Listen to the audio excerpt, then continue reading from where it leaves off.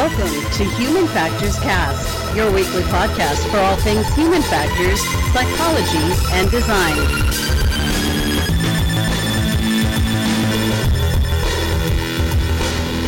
Hey, it's January 21st, 2020, and this is Human Factors Cast. I'm your host, Nick Rome, joined today again by Mr. Blake Arnsdorf. Blake, how you doing? Hey there. How's everybody else doing? Good. It's been a minute. You feeling better? Oh, yes, so much better. What a wonderful Good. time to be back on a podcast. Yes. Big thanks to Frank for filling in for you last week. We got a good story for you this week. We're talking about the NHTSA determining that the sudden acceleration complaints in Tesla vehicles were due to driver error. But just to get into some programming notes here, just want to remind everyone that the registration is open for the Healthcare Symposium. It's going to be virtual this year. Check your emails for that check your inbox for that email, or you can go to the HFES website to sign up there. Blake, what's been going on in your world for the past couple weeks? I'm hesitant because I feel like my banter has nothing to do with human factors, and I wonder if it's going to bore some of the listeners, but I'm going to do it anyway. Granted, go do it. So yesterday, I subscribed to a drum clinic / drum lessons that I take online with a guy called Matt Grainer.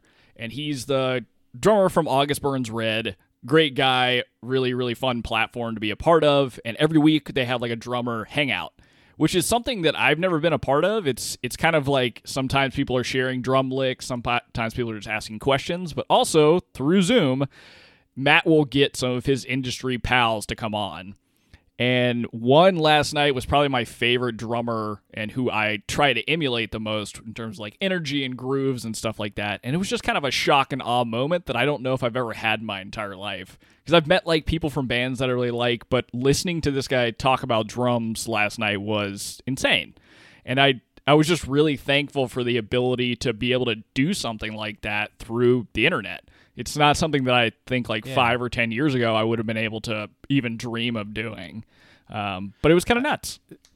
Would you say you got a little star-shocked? Or what's the word? I was definitely starstruck 110%.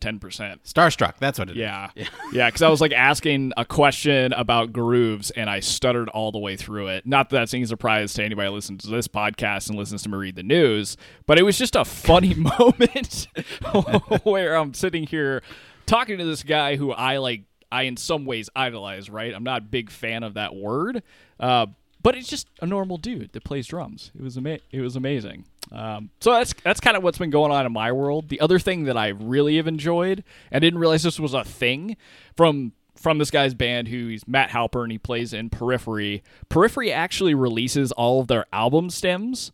So, and I didn't know that was even a thing that bands would do, but these guys are much more on the cutting edge. So it's been really fun for me to dissect some of his drum parts away from a lot of the original music. So it's been a really fun kind of experience over the past kind of week and a half, kind of playing both, playing drums, trying to figure out drum parts, but also playing producer in the background. So yeah, I mean, lots of fun stuff. Not so much, human factors focused. But anyway, Nick, what have you been up to, man? Hey, man, that's great. Even though it's not human factors focused, I love to hear that you're having a good time in this crazy world. Yeah, and remind me at the end of the show to talk about a funny starstruck moment. You and I need to have a chat. Nice. I'm so excited now. Yeah, no, I'm good. So obviously with the new year, a lot of people go through their whole New Year's resolutions. And, over the last year, it's been weird because, putting it lightly, we've been through a pandemic. And, at least in my personal life, I've kind of given myself a lot of leeway to slack on personal health. And so obviously with the new year, it's a new chance, new outlook on life, whatever you want to say. I've given them a shout out before. I'm going to give them a shout out again, but here's my annual shout out to BodBot. That is such a phenomenal program that offers a lot of really great things at the free tier for its user base. And I've talked about this before, but I'll mention briefly what it is basically an AI-driven solution to improving your to doing workouts and lifting and all that stuff. So exercise, right? It's an AI driven solution to it. And what you do is you put in like, hey, my goal is to build muscle, lose fat. And, it takes that into account, or like tone my muscles. It takes that into account. And then you say how long you want to work for on which days. It will give you a set of workouts. If you don't like a specific workout, you can replace it with one that will do another thing from that specific muscle group. And so you're not like losing out on it. You're just doing something different. You can also specify, I like a lot of variety in my workouts, or I like the same thing every day. And you can specify what equipment you have. You can say I have a bench. You can say I have adjustable dumbbells. You can say I have, a rack. And so there's a lot of flexibility with what it gives you. And obviously it'll give you more things if you say you have more things around the house. But like, it's great because after every workout, it'll ask you, or after every set, it'll say, how was that? Was that about right? Was that too hard? Was that too easy? And if it was too easy, then they'll up the difficulty. If it was too hard, it'll keep it at that difficulty, and try to push you. Or if it says if you say you're maxed out, like you can't do anymore, it'll lower it.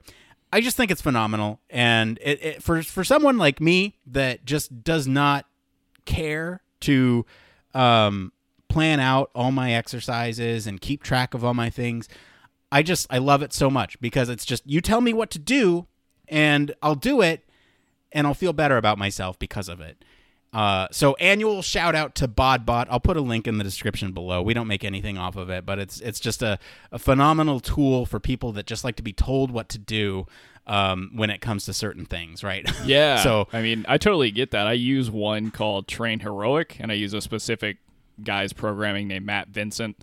And it's been super helpful because I've always wanted to track things a little bit more strictly in terms of reps that I'm doing, weight that I'm using, all that kind of stuff. And it's been nice that an application is doing that. And I actually don't think it takes into account how hard I think workouts were. I think it's more of a retrospective thing that I actually don't take advantage of. But like being able to log in each day and see like, okay, I'm supposed to hit a PR today and I know what that number should be. I don't have to calculate it. I don't have to think about it. It's just like an endless, I don't know, it cuts so much bullshit out of trying to figure out how to work out and what to do. So I don't know. That's awesome that BodBot's because it seems so much more inclusive too, because it's got everything from not just training, but it's got nutrition stuff attached to it as well, which is something I completely struggle with and ignore. I ignore the nutrition stuff on it too. I use it strictly for the exercise piece. But yeah, you're absolutely right. I think that comes at a premium. I think that's what the Plus plan or whatever. Got it. But I'm just saying, like it offers a lot of stuff at the free level that is really great. It offers like targeted workouts with the Plus version or whatever. So like, I really want to bulk up my arms. It will force you to do different exercises to get more mass on your arms or whatever. What was the other one that we were mentioning? Train Heroic. I'll put a link in the description for the one that I use. Great. All right. So with that, I just want to. There's one other thing that I want to mention briefly. You may have noticed there's a new administration in the White House. No. And as of yesterday, the whitehouse.gov website was updated to include a lot of accessibility options, such as dark mode, high contrast, and it's also got like some nifty tools on there. So I just want to give them a shout out. And if you haven't been on the White House, it's actually very usable. The whitehouse.gov website, it's incredibly usable now, and it's just made me, proud to be an American. Isn't that so funny? Because I feel like not too long ago, I felt like every kind of government website you would go on is not very usable. But now there's a lot of really great content that surrounds like user experience design that's government built or government funded. So it's kind of awesome to see that people are really taking all that stuff into consideration when designing. Yeah, anyway, I just wanted to give them a shout out. All right, well, what do you say we get into this next part of the show?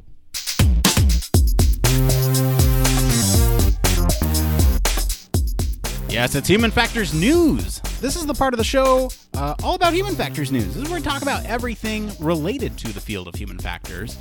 And anything is fair game. Last week, we talked about medical stuff, vaccine distribution. This week, we're talking a little bit about transportation.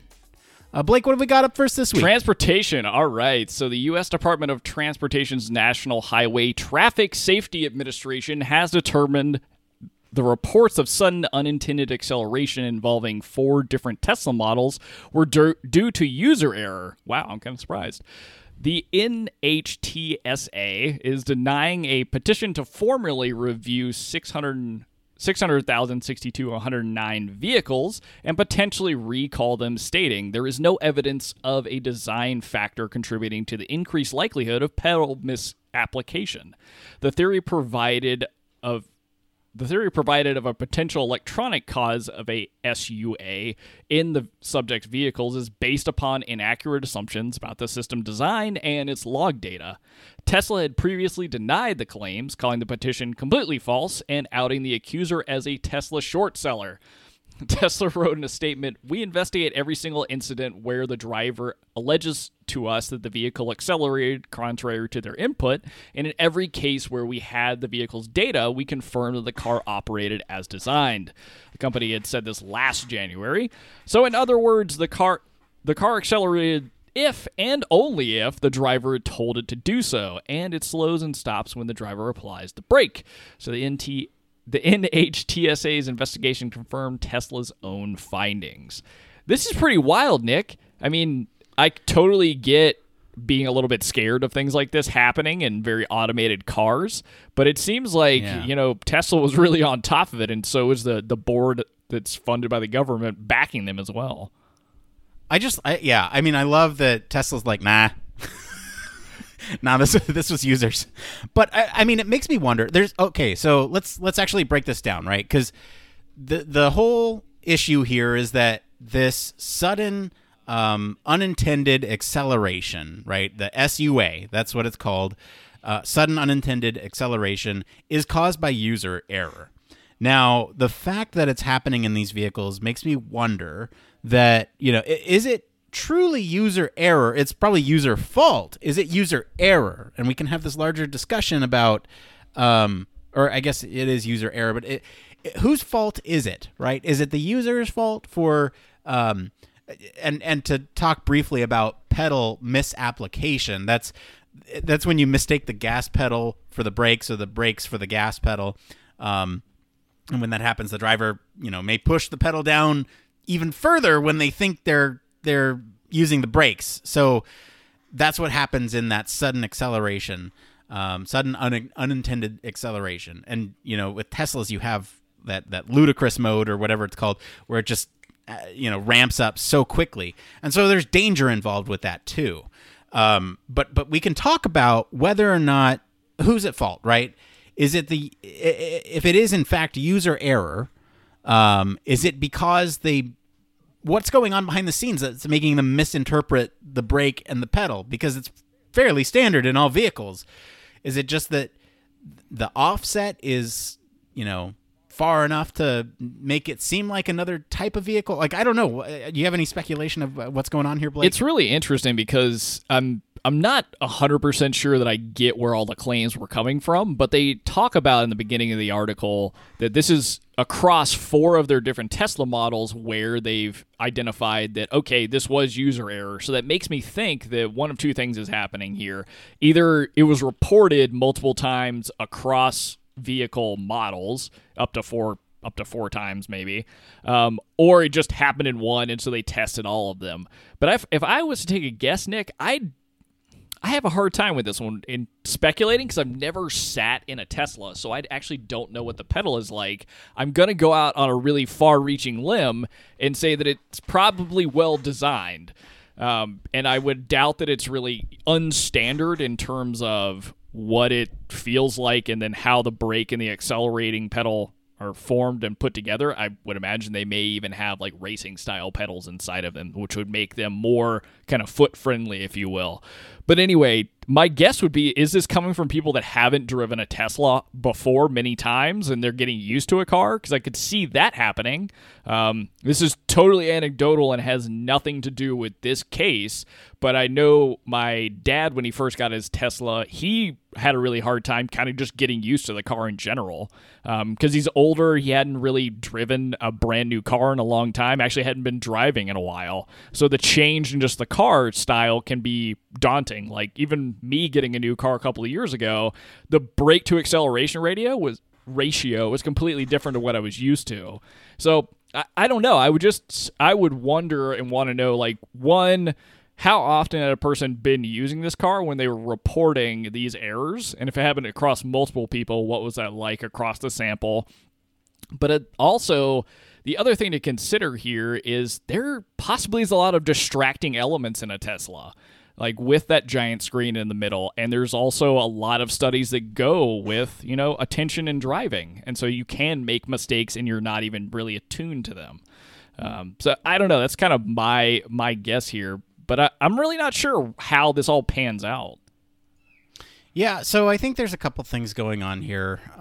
If you look at Tesla pedals, right, they look fairly standard.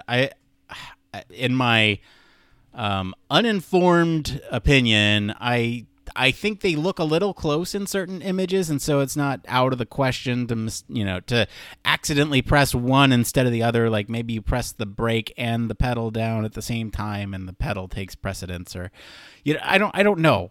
Like you, I've never driven a Tesla, so I can't account. I don't have a firsthand account to it. All we really know is that this lawsuit or this accusation came from this guy who's his name is Brian Sparks, and he's a short seller of Tesla stock. And so, again, they're just trying to, it could just be that they're trying to make the company look bad to make money off the short sells, right? Like that could be what's happening. And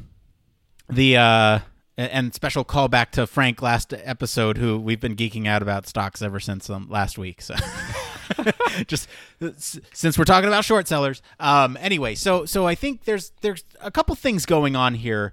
And I think, personally, my speculation is that this is just a ploy from this person in an effort to kind of rip off the company.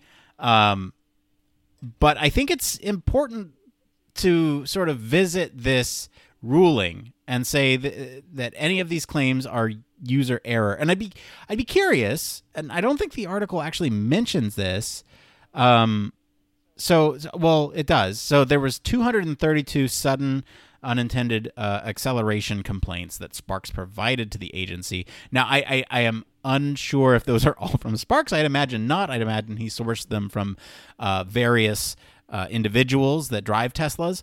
And in every case, it sounds like both Tesla and the National Highway Traffic Safety Administration have deemed this sudden unintended acceleration as user error. So I don't know if it's just a bunch of old guys who don't know how to drive. That's kind of my guess here, but I don't know.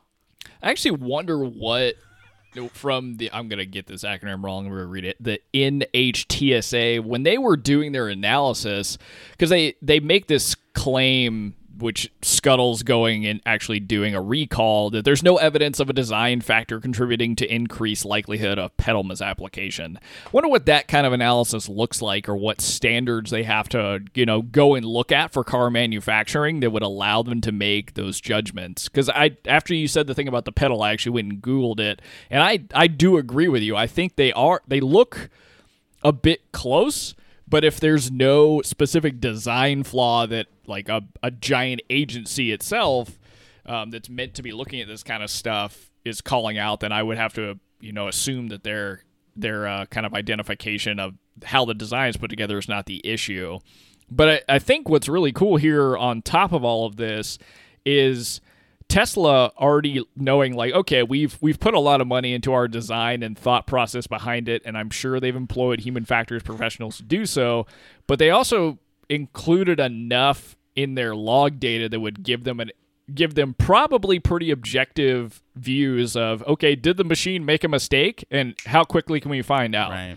So I mean, it's great that they have the design and like the data that's always running in the background to kind of help either understand if these claims are true or prove them false in this case. Yeah, I want to back up. You mentioned the analysis piece. Like, what does that look like from the NHTSA?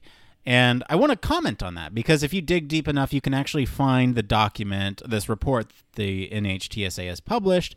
And in section 3.0, there's an analysis section. And I'll just kind of highlight some of these for all of you wondering what kind of analysis goes into this, right? So they analyze these crashes identified by the petitioner for connection to sudden unintended acceleration. They analyzed EDR or Tesla vehicle logs from both from 118 crash incidents. I'm not sure what EDR is. Maybe a quick Google on that. Endpoint detection and response, maybe. And so they analyzed that. They reviewed the crash incident reported in these several documents. They reviewed Tesla's system safeguards for the accelerator pedal position sensor, assembly, and motor control system. So they looked at the mechanics behind it. They reviewed 2 defect theories referenced in the petition. So they looked at what could potentially have caused it. They reviewed the brake system designs for the subject vehicles, and they reviewed service history information for the accelerator pedal assemblies, motor control systems, and brake systems for 204 of the 232 vehicles identified in these incident reports. So it looks like they've done their due diligence here and actually have gone through and, looked at these in a variety of different factors and found that, yep, it's definitely the user. Well, yeah, they even went outside of the problem, which I think is like a traditional human factors thing to do, right? Like maybe there's some kind of extant issue that's there that may not just be directly linked to the acceleration pedal. So it puts a lot of scrutiny on the design itself, and it's awesome to know what the steps are in terms of the depth of the analysis you would have to do to kind of figure this out. But what I'm a little confused about is like the amount of vehicles that were looked at. So I don't know if that's related to a specific series or, I don't know, manufacturing deployment that they just decided, okay, let's take a look at this series of cars based off of these kind of claims that we're seeing. I think it was what data was available. Yeah. So a little bit further in the report, they actually, talk about the crash data itself. So all these incidents actually they ended in crashes, and it's kind of telling, or at least I can see a pattern here of a high level pattern of what might be going on. So just let's break down the numbers here really quick. So we're looking at 217 cases, right? Would you like to take a guess of how many of those happened in a parking lot? Oh, probably 200. No, but over half, right? We have 114 in a parking lot. Would you like to take a guess of how many happened in a driveway? Let's say 50. 46. That was close. So we're looking at, over 75% of them happening from a parked position, in a driveway or a parking lot. You also have 20 at a traffic light, stop and go. I think what's happening here is absolutely clear. They're pressing the wrong button. They're pushing the wrong pedal. You have 12 in a parking garage, 4 in city traffic, 4 in stop-and-go traffic, 4 on highway traffic, 3 at a stop sign, 3 at a charging station, 2 at a street-side parking, 2 at a drive-through, 1 at a school drop-off lane, 1 at a car wash, and 1 at a gated exit. And then they actually go through and define how much of that data was available for each of those cases, right? So I'm just going to go through one of these, right? The parking lot example. They have 61 of those 114 cases. They actually reviewed that crash data, and then they had 44 of those where the crash data was not available for one reason or another. And then, for 9 of them, the crash data was not obtained, so they didn't even get it. So they've broken it down, and just from even looking at the numbers, I can almost tell what's going on here. There's a lot of distractions in a lot of these places, and if you're distracted and you put your foot on the wrong pedal. That's just me speculating. I don't know. Yeah. I could read further into the report here. I think you're right, though. I mean, because all of those instances, you could be feasibly doing something else, like prior to starting your car to get out of your parking space, or, sitting in the drive-through line looking at your phone, and you make mistakes. That's kind of cool. I'm glad that you pulled open the actual analysis, take a look at that. I wonder if some of the missing data is just up to like people in general not either giving it out, because they said like for some of them they just couldn't obtain it. So that's kind of interesting. I bet you it's a consent thing, right? I consent to you having my data. Yeah, absolutely. That I'm a person that pressed the wrong button. Anyway, that's just me. That's me speculating. But yeah, I think this is a really great read if you actually want to look into what an NHTSA report looks like. It is included on the original article. They go into everything. They talk about the theories behind it. They talk about the braking system, the system safeguards. They talk about complaints. They talk about the vehicle service history review. And so it's a great read and a more in-depth sort of analysis of this event. So if you're still early on in your career and wonder how this is done at the NHTSA, they break it all down for you in this analysis piece. Blake, did you have any other closing thoughts on the human error that the NHTSA has deemed was the cause of these Tesla vehicles crashing? I just think it's awesome that this is like, I don't know, because this is true human factors, nature, and attention type of stuff being exposed by an agency that has to do this. And I love the fact that the branch of the NHTSA that actually carried this out is called the Office of Defects Investigation. So it's just, I don't know, this is just a cool article, and it's too bad that I didn't know about the Office of Defects Investigation before. I would geek out on reading some of these different articles like this. Now you know. Well, I just want to thank all of our patrons for actually choosing the news this week. We introduced it last week. The Patreon members are now choosing the news, and we're putting up a poll every Monday for you, and you're actually in control of the show. We've decided Blake and I are not putting the show together anymore. It's all on you. It's a new year, new us. And thank you to our friends over at TechCrunch for providing the article. If you want to follow along, we do post links to all the articles in our Slack channel. You can find us over there for more discussion. Obviously we won't talk about all of them on the show. Otherwise, our Patreons would be upset. We're going to take a quick break, and then we'll be back to see what's going on in the Human Factors community. Human Factors Cast strives to bring you the best in human factors chatter every week. We pack news, interviews, reviews, and overall fun conversations into each and every product that we put our seal of approval on. But we can't do it without you. You see, the Human Factors Cast network is 100% listener supported. All the funds that go into running this show come from the listeners. That's why we're giving back to our supporters on Patreon, now more than ever. Pledges start at just $1 per month and include rewards like 24/7 access to our exclusive Human Factors Cast Slack channel, personalized professional reviews, and Human Factors Cast Infinite, a Patreon-only podcast where the topic is human factors, etc. We're always updating our rewards, so stop by patreon.com/humanfactorscast to see what support level may be right for you. Thank you all, and remember, it depends.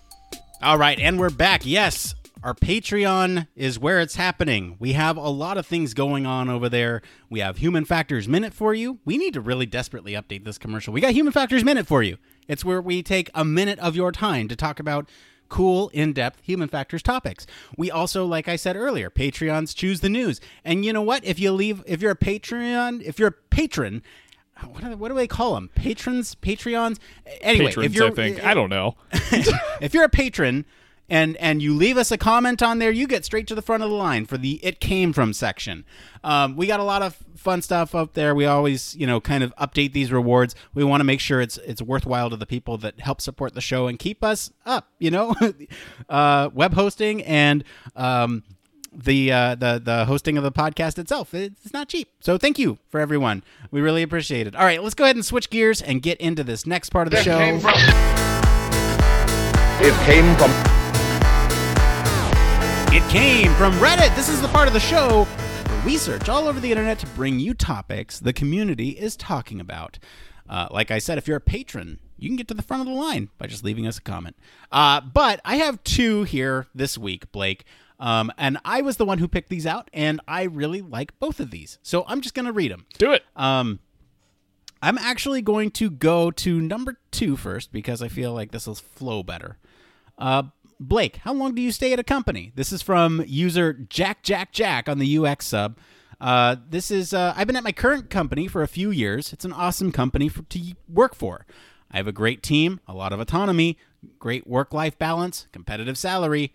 I've accomplished a lot and grown in my time here, but as time goes on, I feel like I'm doing a lot of the same thing over and over.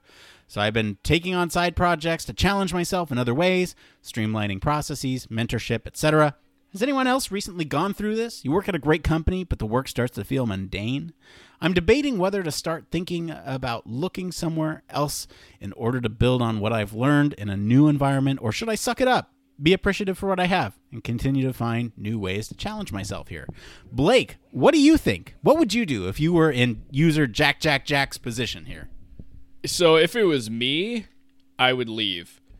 I'm a big proponent. So let me qualify that answer real quick. So it seems like this person is a career oriented person. Like they want to grow, and I'm assuming a UX career, right? So if they want to continue doing that and they're not just working the UX job because it's something that's okay and it pays the bills and you're doing other side stuff, that's where the passion is, then it seems like it's time to grow. So you obviously have options, right? If it's a great company, you believe in the message, the work-life balance is great, and the salary is great, I think it's time to definitely approach your management and say, where can I grow, and see if that path exists. If it does not, and you know it doesn't exist for you to go up anymore, kind of think about what would you like to be doing. Where could you see yourself? Could you see yourself at a higher level that's not doing the same work anymore, that maybe you're guiding the entire design vision, for argument's sake, across an entire, not just product, but like fleet of products? I have no idea what this person works on, so some of this advice sucks a little bit. But at the end of the day, if you don't see any avenues that either exist or you can create at your own company, it's time to go look somewhere else. But I think what you can do is use these side projects and other challenges you're creating for yourself to figure out where you want to go in terms of growth in another company.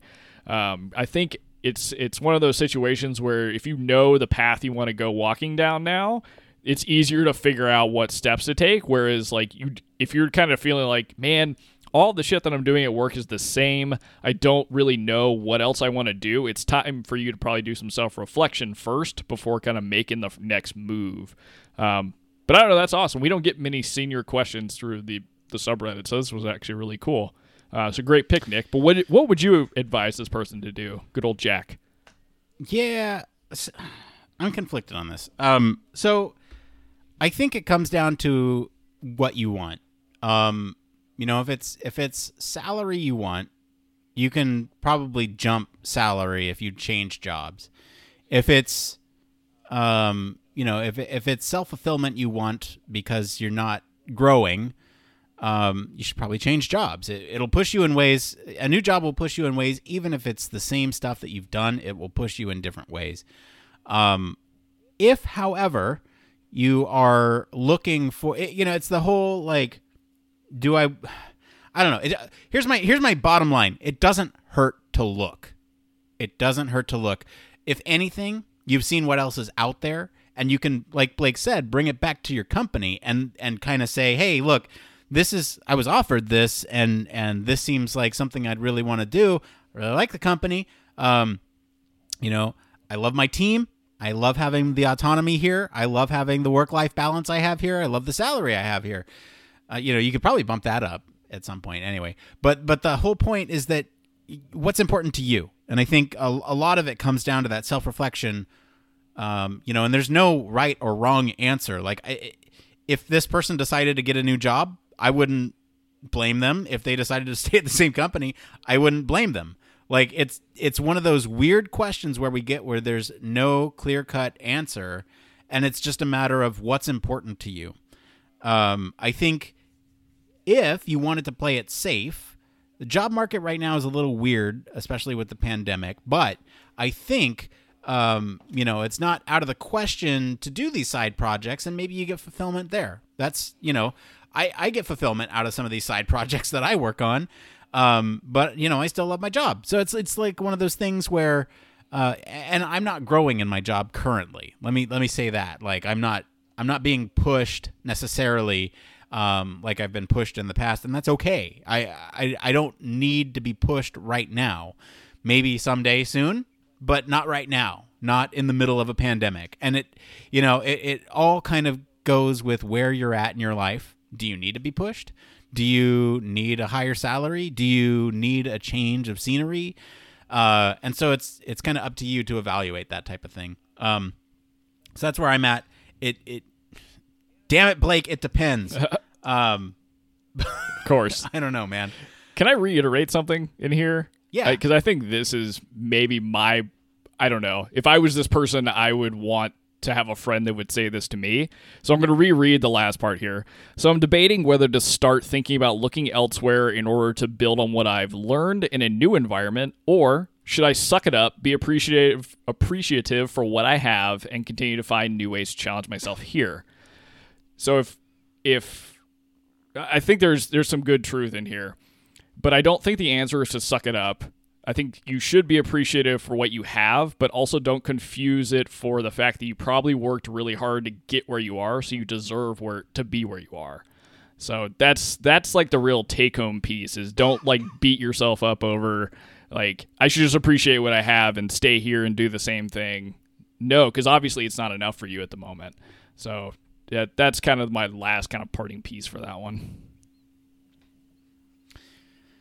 Yeah, I mean, on the other side of the coin, that they understand that they have a lot going for them, and they understand that they should be appreciative of it, right? So I get it. I get it from either perspective. Do what's right for you. I know that's such a shitty answer for this question, but it depends. And I'm sorry, it depends. All right, Blake, I'm going to get into this next question because I really like this one too. This one's a long one. So stick with me as I read this because it's story time here. Woo! This one also comes from the UX subreddit. This one's from user Zoom1. How have your teams worked on fostered how have teams you've worked on fostered inclusive cultures or environments? What's worked well? So again, this is a doozy. I'm going to read this here. I'm working on my first gig in UX. When I first started at my company, there were 2 male designers on a team who had been there for a while, at least 5 or 6 years. I didn't work with them much, but I heard negative feedback from other designers on our team, all of whom were women. Especially what the feedback boiled down to was that these 2 guys weren't very collaborative, were dismissive of ideas, and were controlling or combative when it came to project work. I was pretty much told to watch my back around them. It never crossed my mind that this had anything to do with discrimination. I chalked it up to the fact that they were experienced professionally and had strong opinions, and that our management was letting poor behavior slide because these 2 could get work done on time and effectively. Over the past few years, we've had 4 male contract designers work on projects on our team, and sadly, my perspective has started to shift for the worse. My personal experience with these gents has mirrored what other female colleagues have experienced. I have been dismissed, belittled, and circumvented so that these guys could pursue their own agendas. Okay, we're not done yet. Hang on. Take a sip of water. Okay, continuing on. One of my female colleagues just quit as well. She told me privately that this was largely due to being bullied by both the male designers on our team. What she experienced was pretty horrendous, things like being told she should stop talking and be quiet in a meeting when they disagreed with her. Ugh, what the heck is going on here? I previously worked in another field outside UX and have never ever felt like this when working with men who were my peers in that capacity. I have also had multiple male mentors, all of whom I felt were very professional, collaborative, and supportive. I believe what I have experienced in UX has just been plain old bad luck in terms of the men I have worked with. I don't by any means want to generalize. I'm very much aware that women can have these same traits and behaviors, and I am confident that there are kick-ass male UXers out there. It took me a second to decipher that one. I also know this is a cultural issue where I work. Behavior like this shouldn't be tolerated, but it is. I've read and heard about, anecdotally, about discrimination women face in the workplace, particularly those who work in technology. I don't want to slide into a place where I let this kind of thing impact me, but I won't lie, I've had my moments at work where I've just thought to myself, well, that was demoralizing. My question is, from a broader perspective, how have teams you worked on fostered inclusive cultures and environments? What's been effective? Again, please know I'm not trying to make a blanket statement about men or male designers in any way. I just hope that to take some kind of productive action to encourage and promote a more inclusive team environment, and I'm curious what others have experienced. Thanks so much. Blake, have you ever experienced this? No, I haven't. So this is tough. Maybe I have, but not in the same way. Because I mean, I've been demoralized on some pretty intense levels in different jobs, and it doesn't feel good. And I think there is a real problem out there in the world, and you don't really hear too many people talking about it. Where you have people that are good at their job, but they are generally horrible to everyone else they're around and make their lives kind of miserable feeling. So it makes working in a place worse. And often management will chalk it up to, it's like, well, they get the job done. Well, yeah, but like at what cost to other people's work life? You know what I mean? Right. So I can sympathize with that. I don't know. It's discouraging to hear about, basically because it's the last thing that you want to be happening in a field where it's about making things better for all people. Like you talked a minute or when we started the show about accessibility things being added to government websites. It's like, well, we work in a field where we're supposed to make just life easier or more accessible, or we work in a field that should feel very inclusive, but I am afraid that it doesn't. And I think that applies both to human factors and the UX world, not like segregating one versus the other. But one thing that I don't know is I don't know what companies that I've worked for, either currently or in the past, have done to kind of circumvent this issue. Because I can't point to any specific, things that have been done, but that I know have had direct impact to changing culture or dealing with this kind of behavior from different people. Yeah. Culture's hard to change, but to me, like the first thing that, and it's easy to say what you would do in this situation, and it's, difficult to do, I'd imagine. The first thing I would do in this situation is talk to HR. Document every case in which this has occurred. Try your best to recall details. And bring it up to HR and see what they do about it, because it is not your responsibility to confront them about it, and it shouldn't be your responsibility to confront them about it. It should be on the company to do something about toxic employees, and if they don't, then I would pursue a lawsuit against that company for discriminatory hiring practices, right? Not hiring, but for employing people that are just shitty to other people. Like, this is not a great look for a company, and any company would be happy to get rid of people like this, or they should be anyway. Let me talk about experience first. I've actually had a situation where there have been males that have been dismissive on projects that I've worked on of fellow coworkers who happen to be female, their comments on a certain project. And I've often heard that it's demoralizing. I've heard this thing before, and this is one of the reasons why I picked it. And it's so frustrating from that perspective. If you work in a company where it's possible to do this, it might be worth talking about a switch in teams, right? It might be time to change to a different team, and get away from these individuals if the problem is as bad as it says, or as it sounds like it is. And so always difficult to talk about these topics, but just in terms of fostering an inclusive environment, there's a couple things that I've done, at least in my own experience, that I've had colleagues pull me aside and say that was very appreciative.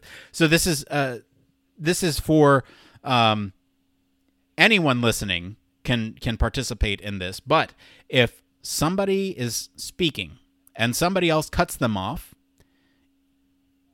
you have an obligation to jump in and say, hold on, so-and-so is speaking. Let them finish.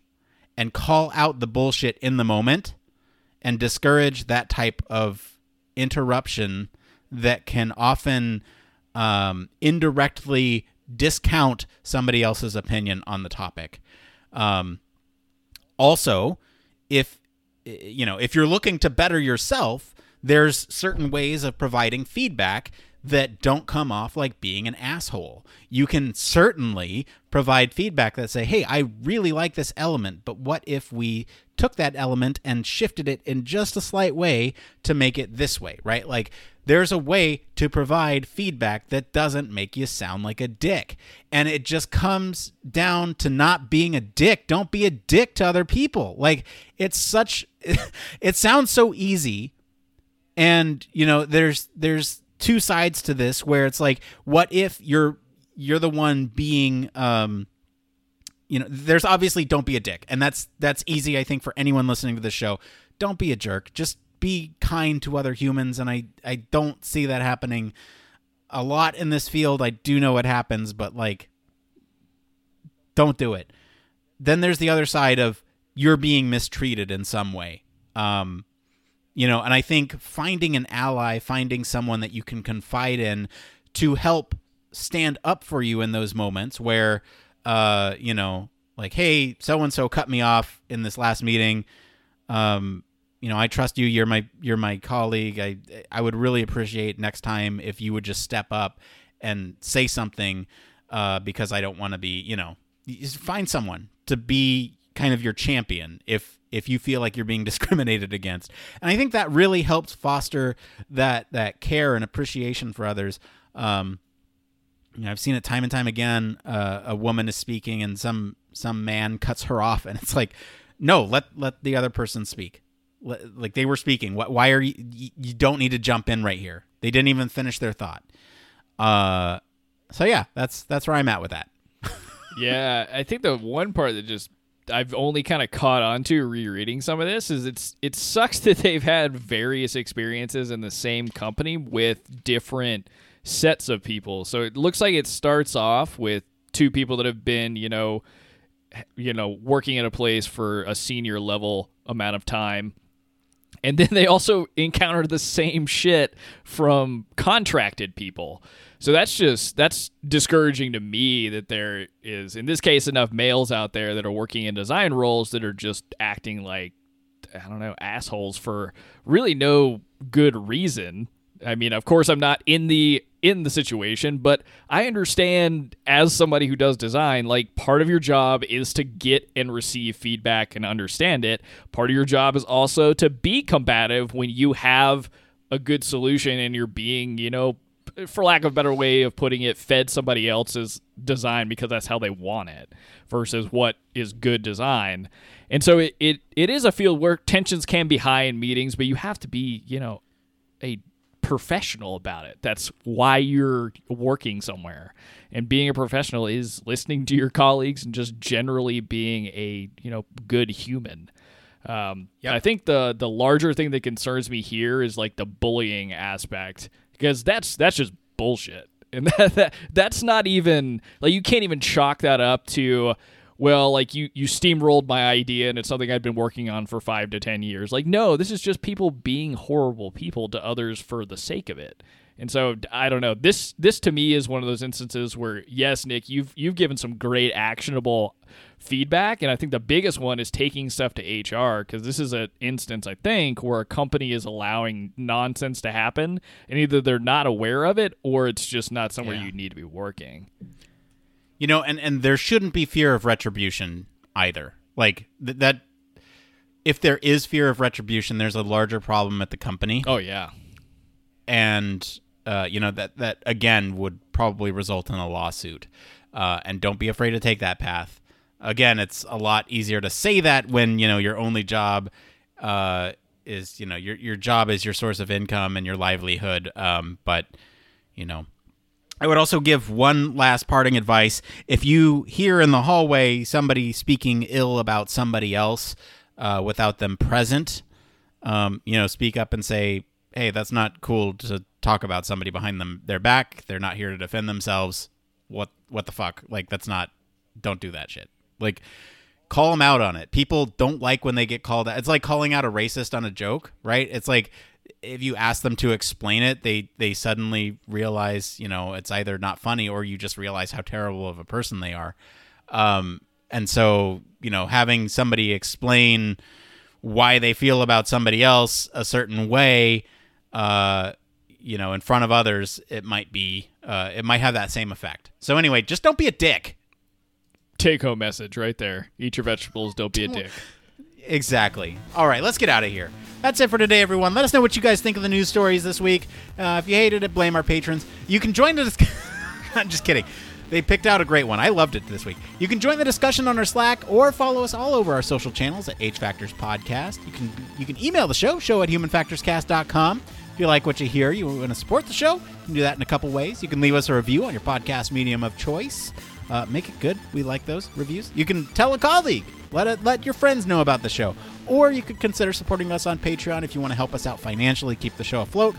And of course, you can always reach us at our home on the web, humanfactorscast.com. I want to thank Mr. Blake Arnsdorf for being on the show today. Where can our listeners go and find you if they want to talk about crash reports? If you want to talk about crash reports, you can always find me in the Human Factors Cast Slack at Blake. But otherwise, you can find me across social media at Don't Panic UX. As for me, I've been your host, Nick Rome. You can find me across social media at Nick_Rome. Thanks again for tuning in to Human Factors Cast. Until next time, it depends.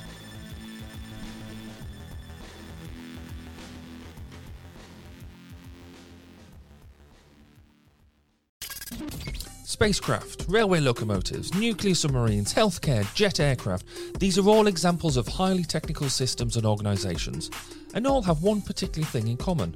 They all involve humans. Humans who want to do amazing things and are using technology to achieve them. They all have something else in common. They have amazing people ensuring that the users who are involved can do what they need to do, are safe when they do so, and have the optimum user experience. These people are Human Factors practitioners, and on 1202, the Human Factors podcast, they talk to me, Barry Kirby, about what they do, sharing their career paths, highlighting their ideas and best practices, and fundamentally raising awareness of our discipline. Find us on 1202podcast.com, on social media, and on your favourite podcast directory, because it's more than just common sense.